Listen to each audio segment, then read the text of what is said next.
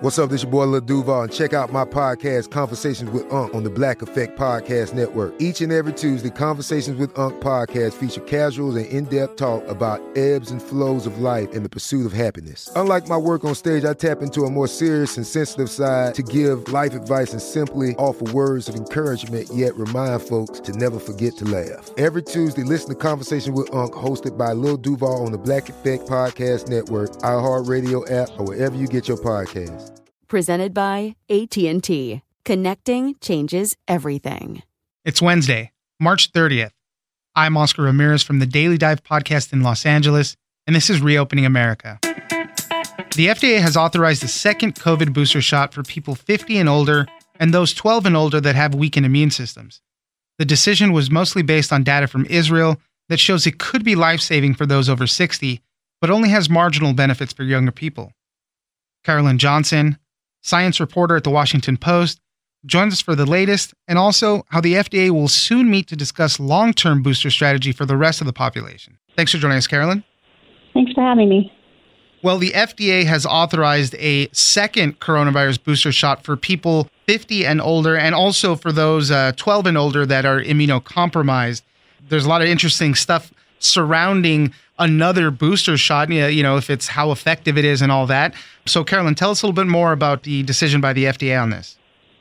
As a lot of people have been anticipating, a second booster, which would be a fourth shot for most people, was authorized today. And that means that if you're 50 or older, you can probably pretty soon, it may take a while for pharmacies to get updated, but go get a fourth shot. And one reason that it's being targeted this way to people 50 and older is because they're really trying to protect people who are at greatest risk of severe illness, hospitalization, and the bad outcomes. This shot isn't intended to end the pandemic or even, we're just trying to kind of shore up protection amongst those who are most vulnerable. Yeah, it definitely has shaped up that way. We're just kind of trying to get by. I think vaccine makers are working on a shot that could attack, all coronaviruses. They're looking forward to the future for a lot of that stuff. And this is just kind of getting us by in the meantime. And they're looking at what's going to happen with this. It's not necessarily an explicit recommendation that people get this. This is just giving some the opportunity. And a lot of it has to do with the way these boosters are working right now. They're really not protecting us, let's say, from another infection.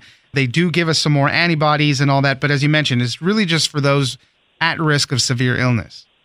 Well, it's almost such a bifurcated situation. You have some people who just want boosters. They want to kind of perfect their immunity, their personal immunity, and kind of get on with their lives. And those people are just super interested. And I think, if you're younger and you don't have a compromised immune system, you don't have to worry if you've been boosted necessarily. And particularly, I guess, one thing that wasn't really addressed, but has been something experts I've been talking to have been thinking, is that if you were one of the tens of millions of people that got an Omicron infection over the winter surge, that's functioning as a boost to your immune system. So you don't need to necessarily be very worried about getting that fourth shot right away or potentially at all. So the longer-term booster strategy is still being worked out. And part of this, I know it's unsatisfying to people, but, we just don't know the future. And so we're working with in an information gap. And in that gap, you have to make judgments. So this is a judgment intended to protect people who are at risk from the worst things that can happen. And then next week, the FDA is going to meet and they're going to talk more about kind of a longer term booster strategy, perhaps what we could see in the fall. What even the goalposts might be for a booster shot. There's a lot of questions we still have to kind of work out because we may switch the vaccine to provide potentially more durable protection.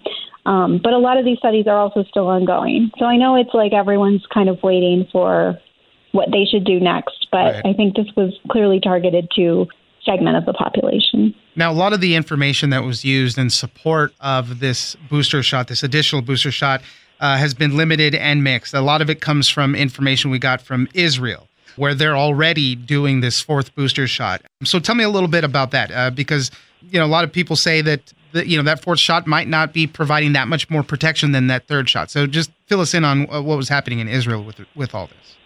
Our data is super imperfect, so it's really hard to draw conclusions. Every study has flaws, and these are also really early studies. We haven't necessarily seen them go through all the rigorous peer review that would be normal before you saw these results. But because of the urgency, we're seeing clearly some Israeli data that shows for people over 60, which is the people they offered fourth shots, that during the Omicron wave there, they saw a protection against death and severe illness.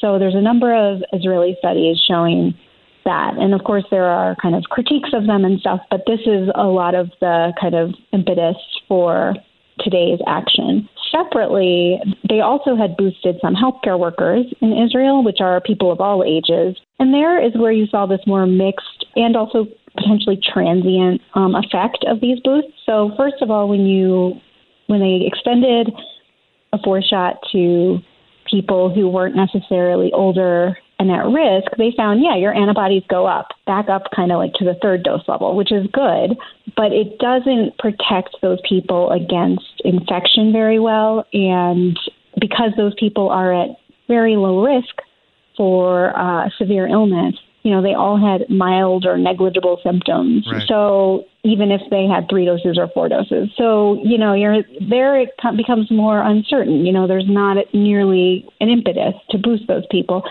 And there's also some data showing that infection protection erodes very quickly over about a 2-month period. So if we're talking about vaccinating ahead of COVID waves, we have to really think about the goals, the practicality of things.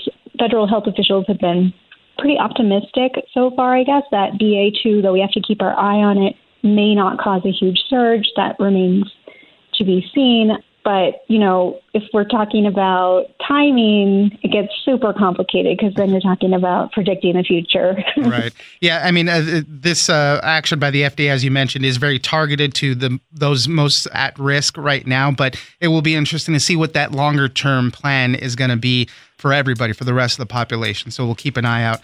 Carolyn Johnson, science reporter at the Washington Post. Thank you very much for joining us. Thanks for having me. I'm Oscar Ramirez, and this has been Reopening America. Don't forget that for today's big news stories, you can check me out on the Daily Dive podcast every Monday through Friday. So follow us on iHeartRadio or wherever you get your podcast.